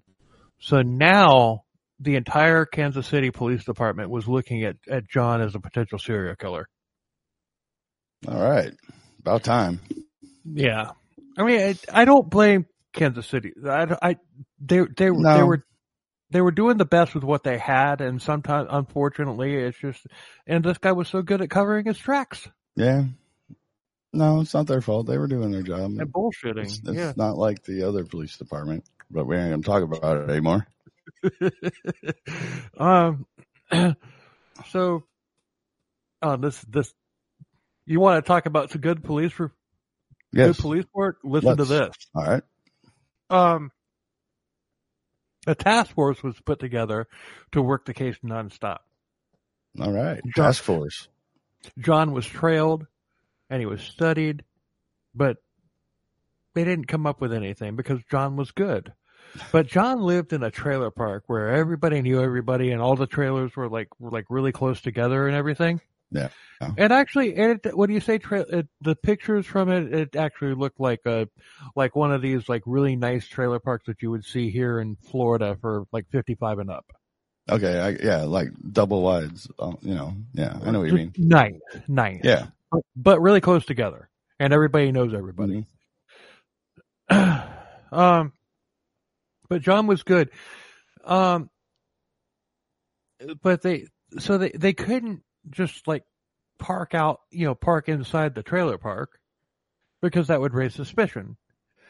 But there was a house across and up the street sitting on top of a hill where the owner actually let them watch from. Well, that's convenient. Yeah. So the officer would be sitting, just sitting in like Bermuda shorts and a freaking, it's like drinking a margarita. He's got the button-up shirt with the tropical prints on it and everything. Yeah. And by the way, R.I.P. Jimmy Buffett. Yes, R.I.P. Jimmy Buffett. That's where I was going with that. But still, he's just sitting out there and everything. Yeah, and he's just watching, waiting for him to move. And when John would come out of the parking lot, he'd radio in. I was like, he's gone. And then people, like officers and like regular looking cars would just kind of tail him wherever they went. Right on. Brilliant. Yes. But it gets even better. Even better. The officer that was like there, he was the scout, and I'm guessing that the scout like might have changed from time to time. I doubt it was the same guy. Just surveillance studios switch, yeah. But still, it was far enough off the road to where you wouldn't be able to see, hey, that's a different guy than was sitting on the lawn chair yesterday. Yeah. So yeah, so they would do that, but the guy or one of the guys even mowed the guy's lawn a couple of times just to add legitimacy to him being there. guys like he's probably getting paid by the police department to let him use his property, and now he gets his lawn mowed for free. Right like, on. Holy shit. Hell yeah. Well, dude, that's proper fucking surveillance there. You can't just be sitting there with a telescope looking at somebody. Right. You gotta act like you belong there. Right. But no, I just thought that detail was pretty cool. Yeah. No, that is cool. Fucking the officer actually mowed the guy's lawn several times. Yeah, that's cool. Got to do everything to maintain cover. They would even borrow a garbage truck on garbage days, picking up trash and going through it. Wow, they really got into this. Yeah. So they found letters that had been shredded, but they were able to put them back together. Oh, yeah. You can do that. Yeah. So John had a piece of property like a ways away from there that he intended to build on at some point. Put a knife in that. Knife in. All right.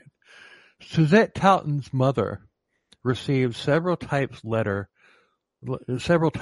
signed by her daughter and purportedly mailed while the couple was abroad.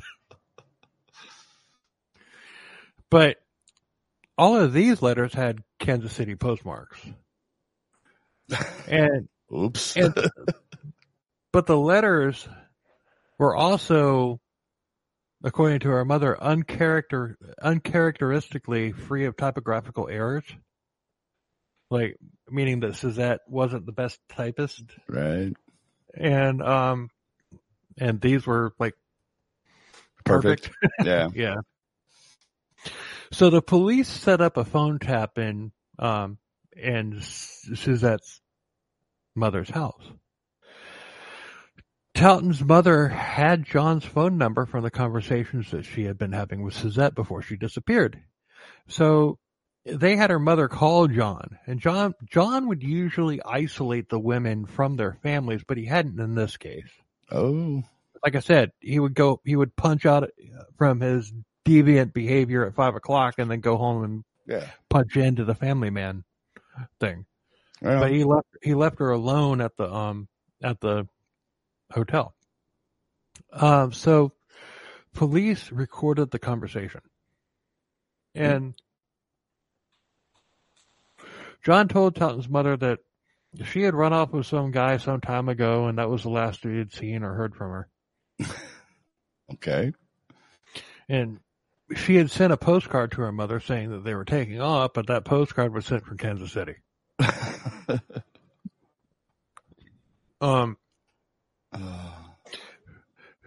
She's like, and John was, there. One of these days we're gonna put these fucking, these calls on the podcast. One of these days we're gonna start doing that. But, all right. But not today. Not today. She's just like, well, maybe I'll just call the police. Because it wasn't like Suzette to not be in touch. And John's like, why? She's a big girl. You know how young people are these days. And he was just toying with her. Right. And the police literally got nothing that they could use out of this conversation. They knew he was full of shit, but there was nothing that they could prove. There was nothing. He didn't volunteer. He didn't slip up one single time. Yeah. And the phone conversation was like 20 minutes long. He didn't slip up at all. This guy's a fucking expert. Well, yeah. He should have been a fucking defense attorney. Or anything but a serial killer, but Or an embezzler or a forger and all that stuff. It's like with his bullshit skills, I mean, he could have been a very competent defense attorney. Yeah, make a whole lot more money than he is scamming people. Yeah, exactly. That's the point I was getting at. Mm-hmm. But police had John's house phones tapped on they had a court order to allow it. And he would bring lots of women in from elsewhere. And he would put them all up in hotels and they'd have BDSM sex and everything and they would leave unharmed. So it's just like he wasn't just killing everybody that came his way. It's just only certain people that maybe like kind of like, I like you, I'm going to kill you. Yeah. So the police would book the hotel room next to his, and they intended to break in if he was hurting them. But with all the BDSM, how can you make that call? Yeah. And luckily they didn't, luckily somebody pointed that out to them. It's like, look, just because they're screaming and hollering and all that stuff doesn't mean that he's killing them. Yeah. Not in this situation. Yeah. And I would imagine that whatever officer came forward with that bit of information, I would imagine everybody in the police department looked at him a little bit differently after that. Yeah, probably. Like, and you know this how? No, but still, but good. But they didn't. But still, they didn't just blow the. They didn't just blow their wad and just ruin their case. Yeah. So they didn't ruin their case. All right. Right. Well, at least they took that. At least they took the BDSM police officer serious. Right. So it's like, and they were like, okay, you know this because, and then knock the door down. Like, and he went like, because I'm into that kind of stuff, and that's what happens. Yeah. So you're off the force, boy, but we'll take your advice. Once again, great police work. Yes, from Kansas City. Absolutely. But but if you're in the next room, what is actual distress versus what is voluntary BDM distress? Yeah. It's just like you can't tell because some of that shit. Some of those people go crazy, and this guy was fucking crazy. Right. So I'm pretty sure that, I mean, it's just like, if somebody did the shit that he was doing to a woman, and it wasn't BDSM related, that man's going away for a long time. Oh yeah. So it's just, I just don't, I'm not kink shaping. If you're into that, that's fine. It's just not for me. I don't get it. Like I said, it's because you're vanilla, but it's all right. Ain't nothing wrong with being vanilla. All right, stop, collaborate, and listen. Anyway.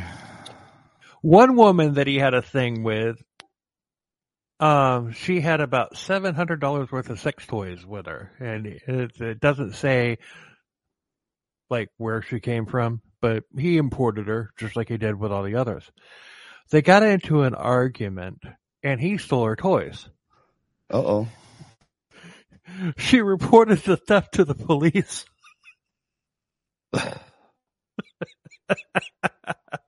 She reported the theft to the police, and then the police arrested that like what happened earlier. Just get him off the street. Yeah. Well, this time they got him for stealing $700 worth of sex toys. Oh boy. Jesus. He was arrested at his home, and as he was being led out, he said with a smirk on his face, "You're making quite a production out of this. You got nothing on me." If you say to a cop that's arresting you, "You got nothing on me," that means, yes, we do. Mm-hmm. We haven't found it yet, but if you're saying that to us, don't encourage the police. Come on. Yeah. I mean, in that situation, you know what I mean? It's like, don't taunt the police like that, because they've already got you, boy. You're fucked. It's like, they're just waiting. You got nothing on me. I mean, nothing will trigger a cop more than somebody saying, "You got nothing on me," because you know what? If you say that, they know that there's something. They may not have anything, and at that point, they may not. You may be right. At that point, they didn't. Oh, but they will. But you know what? You say that, you may be right. I may be crazy. But you just may be the lunatic we're looking for. Oh boy. True though. Yeah, it is. Don't provoke the police. Yeah. Don't. Just don't. But if you're a serial killer, go ahead, provoke them all you want. But don't be the "Oh, I'm a sovereign citizen. You have no." Oh God, you had to bring the soft sit into this. When they pull you over for driving 10 miles over the speed limit, "I'm a sovereign citizen. I don't have to do anything." Don't provoke the police. I have a right to travel. What do you mean you don't have a driver's license and your tag is expired? I have a right to travel. It says so. Fuck those soft sits, dude. Fuck them, dude. They're fucking idiots. So, of course, they got a warrant to search his house. Of course they did. And when they did, they found papers on the various victims, including Lisa Stasi. There were, among the papers they found on her, they found a receipt for her stay at the Roadway Inn back in 1985. Oh. Where she had disappeared from. Yes. All right. Now we're getting somewhere. I love this story. I really do. I hate the guy, but I love the story. Oh, yeah. It's just the fucking police work that can. Hit the applause for Kansas City Police. Hold on.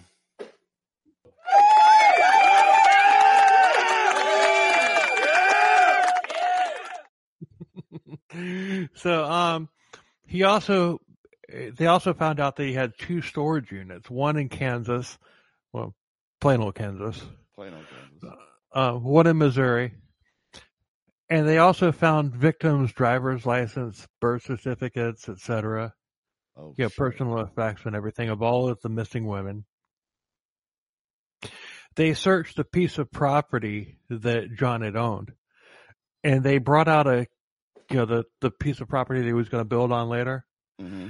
And they brought in a cadaver dog, and he hit on 2 barrels. Oh. It's a good boy. It's a good boy. Barrels. One had blood on it. They opened it, and it was Suzette Taunton. Oh shit. The other one had a body in it. It was a girl named Isabella Luica, and she hadn't been on anybody's radar up until that point. Oh, all right. Back in 1999, he had offered a job and a bonded relationship to Isabel Lubica, a 19-year-old Polish immigrant who was living in Indiana that he had met online. She signed a 115-item slave contract that gave Robinson her body and almost control over every aspect of her life, including her bank accounts. Oh. And I gotta wonder, are those contracts legal? Like the BDSM contract, are they legal, or are they just like understood to be? It depends on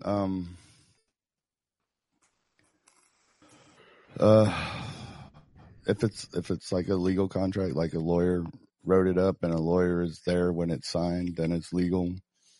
Otherwise, I think it's just kind of an understood thing. Oh, okay. No lawyer is going to sign off on that, or no notary. Well, I mean, not for him, but I mean, and again, I'm going back to 50 Shades of Grey because the main character, the guy that was the dom in that, and the girl that he was interested in, she had to sign a contract because, well, he had a shit ton of money though, so he was protecting himself. You know what I mean? Oh, but I mean, the contract also, like, what you can and cannot do. I mean, that's in it too. But basically, it's to, like, if this relationship ends, you don't get to sue me for the shit I did to you. Basically. So, but if she decides that she wants out, let's say it's a year contract. Yeah. And then 6 months into it, she decides, "Hey, I'm out." Could he sue her? Him probably not.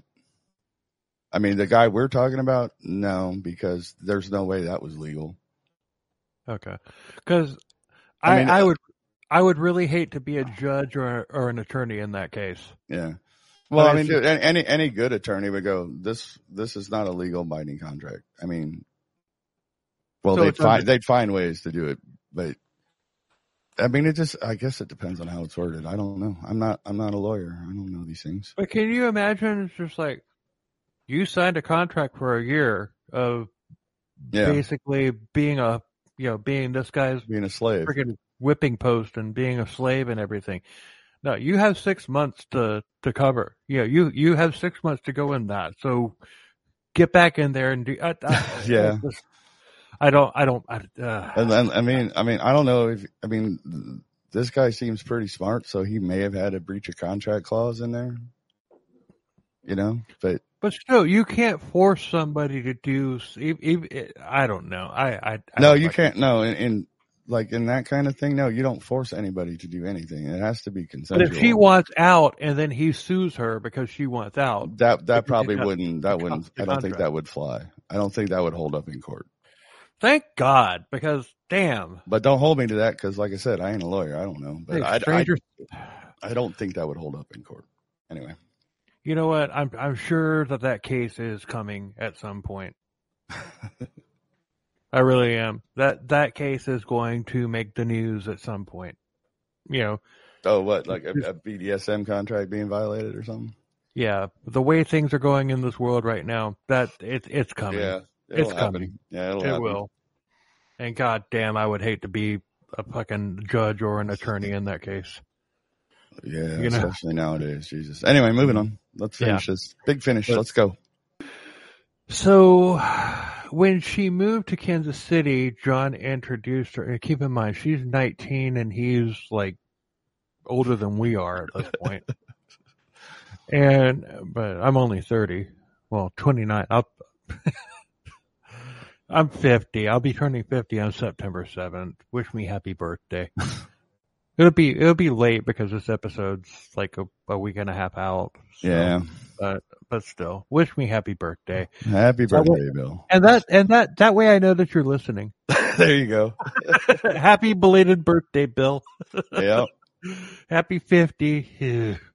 Anyway, John introduced her as his daughter, but he was with her longer than any of his other victims, like over a year. And the police even found a marriage license with their names on it. Oh. And she and John weren't married, obviously, because he already had a wife. Yeah. You know, but she had told her parents that she had married a man, but she never told them her husband's name. I wonder why. Because he's a potato. Because he's a potato. And then, yeah. No, you can't tell anybody about it, but yeah, we're married. It's fine. Yeah, we're married. Yep. Love you, baby. Come mash me, baby. Now get in that fucking stock so I can whip your ass. I'm serious. If you look at pictures of this guy, and I'm gonna post them and everything, he looks like Ron Dominique in stature. He looks like a potato. Okay. In 1999, Louika disappeared, and Robinson told a web designer that he had employed for his business, whatever the hell that was, Right. that she had been caught smoking marijuana and been deported. All right. I mean, okay. I do. Well, I mean, dude, that's a good cover. It is. It is a good cover, but still, come on, man. I know, right? Oh, gee. Anyway. The police, at this point, because they had been like wiretapping and everything, and he had still been in contact with Barbara Sandre, even though she had told him to, I'm done with you. There's something shady going on here or whatever. But they told her about the charges against John, and she, of course, was horrified. As you Buckle up, Buttercup, because this is fucked up. All right, here we go. She gave them permission to search the duplex that she had been staying in, and it turned out that every bit of the furniture into it had belonged to Isabella. Oh. The blood stain that was on the bed where she had slept was also Isabella's. Oh. And it wasn't from a period. No, obviously not. Isabella was an artist, and there were paintings that she had done all over the duplex. But John said that he had painted them and put JR in the bottom corner. God. Oh, man. This guy's a fucking piece of shit. Yeah. Now, remember what I said that some of the letters that people were getting came from out of the country? Mm-hmm. Lots of victims' families got letters postmarked from Europe, and police couldn't figure out how he was doing this because he wasn't traveling abroad. Right. Turns out that Barbara was in Europe at the time. This was before he enticed her. So when she came, she came from Europe. Mm-hmm. He had asked her to send letters from there because his daughter collected international stamps and postmarks. Oh. It's in the late 90s. Nobody collects stamps anymore.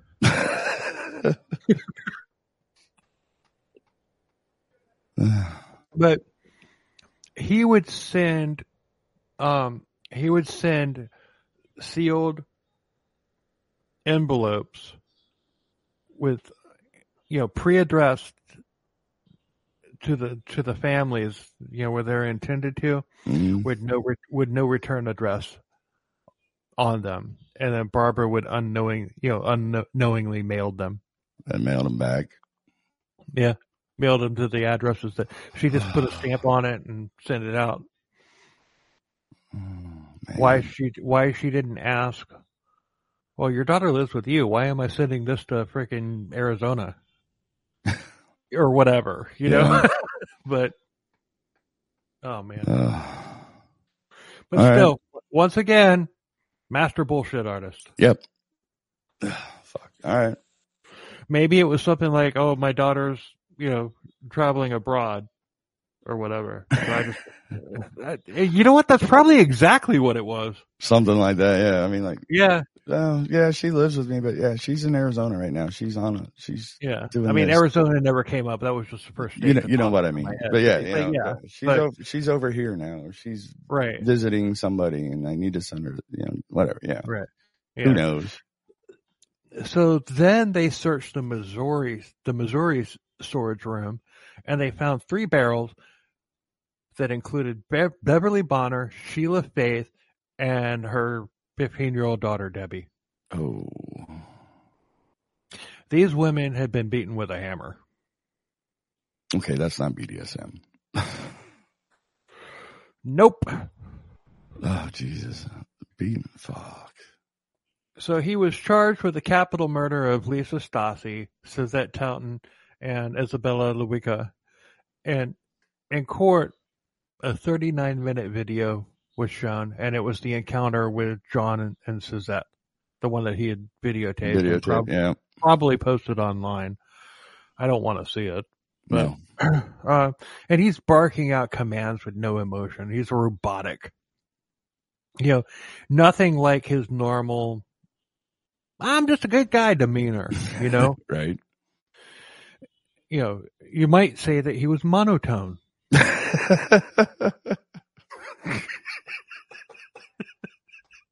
Yeah, well, it happens.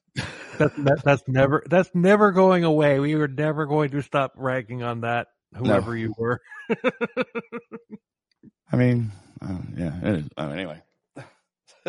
But yeah. But in a stroke of irony, the tape was recorded over Willy Wonka and the Chocolate Factory. Okay. And even though it was coincidence, the symbolism wasn't lost on the people in the courtroom because of the fact that it's like, okay, Willy Wonka and the Chocolate Factory, that's the original one with Gene Wilder. Yes. This is prior to the one with Johnny Depp coming out where it was called Charlie and the Chocolate Factory. But this is, that one's, it's just like, it's a kid's movie. It's fun, blah, blah, blah. Well, it's actually pretty dark, but it is. But still, it's just, and then all of a sudden it's recorded over with that. Yeah. Right. So there was symbolism there. And like I said, people picked up on that.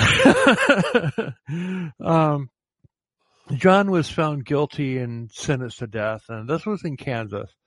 He would then stand trial in Missouri for Beverly Bonner, Debbie, and Sheila Faith. Mm.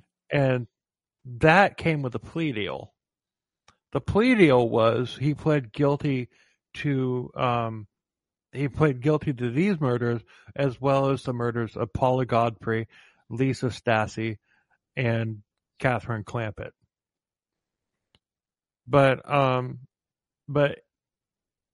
he wouldn't reveal exactly what happened to them. So it was just like a little last grasp of chaos, Right. Just like, I'm still working this somewhat. But remember Lisa's baby Tiffany? Uh-huh. Did you forget about the baby? Be honest. Yeah, I did. Dude, we've been doing this for a long This is a long one. This is a long one. I didn't think it would be this long. It's a long one, yeah. That was like at the beginning of the story. Anyway. A few days later, after Lisa disappeared, Robinson contacted his brother and sister-in-law, who had been they wanted to adopt a baby. Oh. And they were unable to do it through the traditional route. Why, I don't know, it doesn't say. But he contacted them saying he knew of a baby whose mother had killed herself. Oh, shit. Oh, man. So for $5,500 in, quote, legal fees, oh God, the couple received Tiffany, whose identity was later confirmed by DNA testing in 2000. He also had a set of authentic appearing adoption papers with forged signatures of 2 lawyers and a judge. Holy shit. Oh, okay. The whole Kansas City outreach thing was a front to get some easy money from his brother. It had nothing to do with care for his brother. It was a one and done scam. There's actually a Polaroid of John, his actual wife, his wife Nancy, and their 4 kids, and Tiffany on his lap. And this picture was likely taken just hours after John had killed Lisa. Oh, damn. This is just days before his unwitting brother had come to Kansas City to get Tiffany. John's family had no idea about any of this. But let's recap. He killed a mother to get a baby for free and then charged his brother for it. Fuck me, dude. This guy is quite possibly the biggest piece of shit that we've ever covered. I would say so. I mean, yeah, there's been some depraved fucking lunatics that we've covered and everything, but just the fucking psychological aspect of this fucking chucklehead. I mean, Jesus. Yeah, wow. So he did that whole thing just to get his brother a kid. Yeah. And charge him for it. He had no idea of, he had no intention of continuing it. That's why when he got brought into Hames' office, Stephen Hames' office and everything, when he came in there, he was just like, oh, we're just trying to give back to the community. It was just a nonchalant. He had already done what he set out to do. Yeah. And it wasn't because, I just want my brother to be able to have a child because maybe his wife couldn't conceive. I don't know. Maybe he had a low sperm count. I don't know. It didn't say. But for whatever reason, he's just like, okay, cha-ching. And it's just like, God. Jesus. Anyway, all right. Yeah, this is probably the biggest piece of shit that we covered. This guy didn't give a fuck about anybody. No. Not even his own family. Yeah, geez. I mean, oh man, fuck. At least BTK loved his family. Yeah. This guy didn't give 2 shits about his family. Mm. So Tiffany had been named Heather by John's brother, and you know what? No shade on John. No shade on John whatsoever. He had no fucking clue. Hold on. Let me back that up. No shade on John's brother. There you go. Because he had no fucking clue. Damn. I was about to say something. Yeah, this is a lot longer than I thought that it was going to go. That's all right. Tiffany was named Heather, and she lived her life with John's brother and sister-in-law.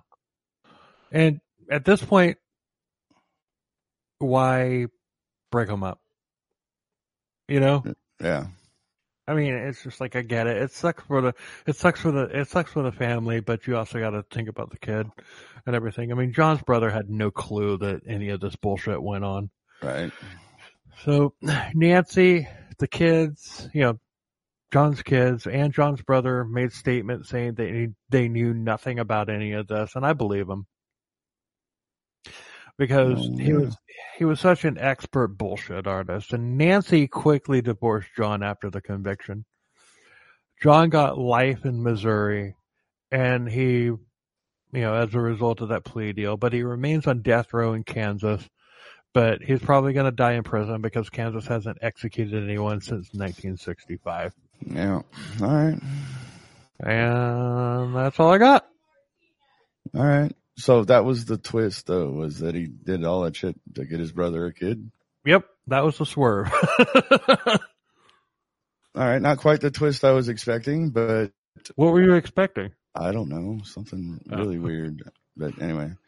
No, but that is really fucking weird, though. It is. No, it is. It is weird, because after everything that we've been talking about, I did not expect that was done just for that.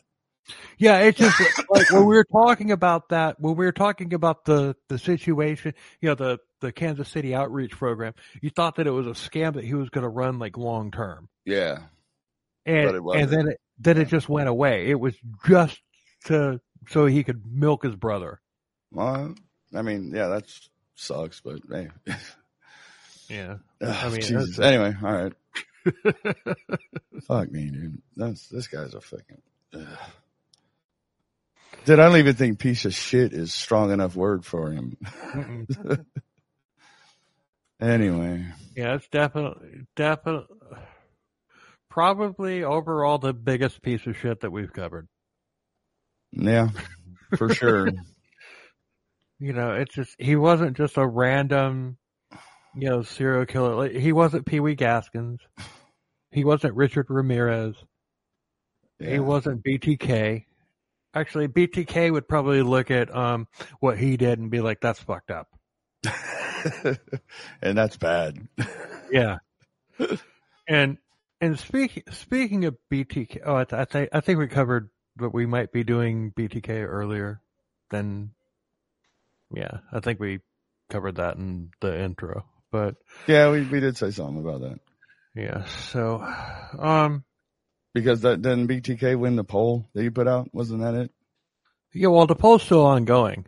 So it's like people are gonna be like, it's just like, what the fuck? We guessed, but you didn't do any of those. Don't worry. We're gonna get to Carl Panzram, and we're gonna get to the BTK redo, and we are gonna get to the Anthill kids too. They're all coming. I promise.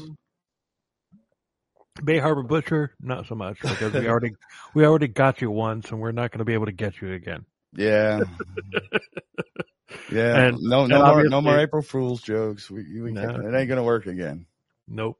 And honestly, if we did the Bay Harbor Butcher, everybody would know it was. Yeah. But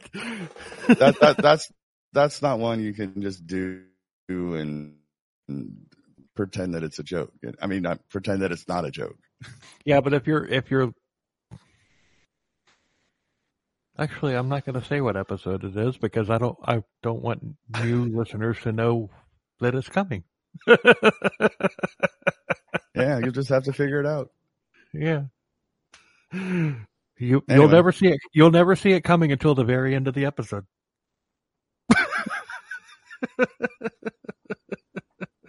Yeah. Which one is it?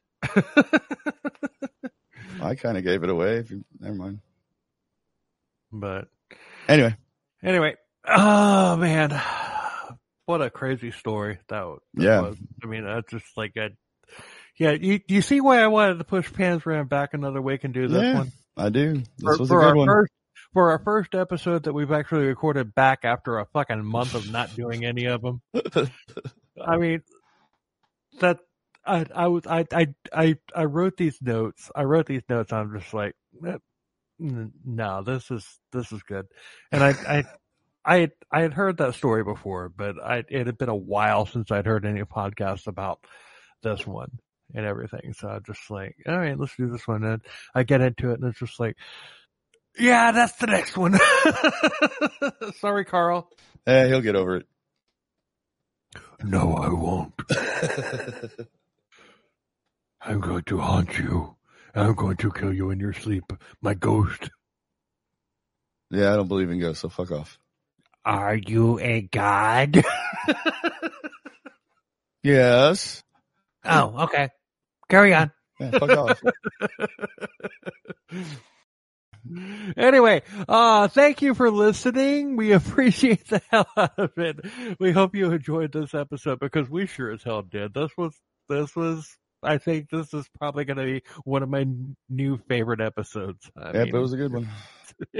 So, follow us on our socials. It's all linked on our website, X or Twitter, Facebook, Discord. We have a Discord, Patreon. We have a Patreon.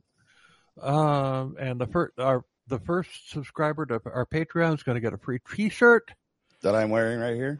Yeah, like that. And let's see, what else do we have? I mean, you're not going to get this shirt that I'm wearing, but you're going to get one like it if the price is right. Ooh. Maybe they'll want to have you like go out and do some yard work in it and everything, and then mail it to them without washing it. Hey, anything for a price. Patreon, Discord, what else? YouTube. There's nothing on it yet, but there will be soon. And I think that's all we have. Instagram? Did you say Instagram? Instagram, yes, Instagram. We have an Instagram page, and it is growing. So yeah, I put it together a couple of days ago, and it's growing slowly but surely. Yes, but very. I hate saying this, but everything's going to have content on it soon. Probably by the time you're hearing this, most of it'll probably be going with content. There'll be something there. With Discord, I mean, we're doing like episode commentary and everything. We're posting the episodes. Eventually, people will find it and they'll get in there and they'll start talking about the episodes. Yeah, but Discord's kind of a work in progress. Yeah. Thank you for listening. And if you like us, tell a friend. If you hate us, tell an enemy. And until next week, later. Cheers, everybody.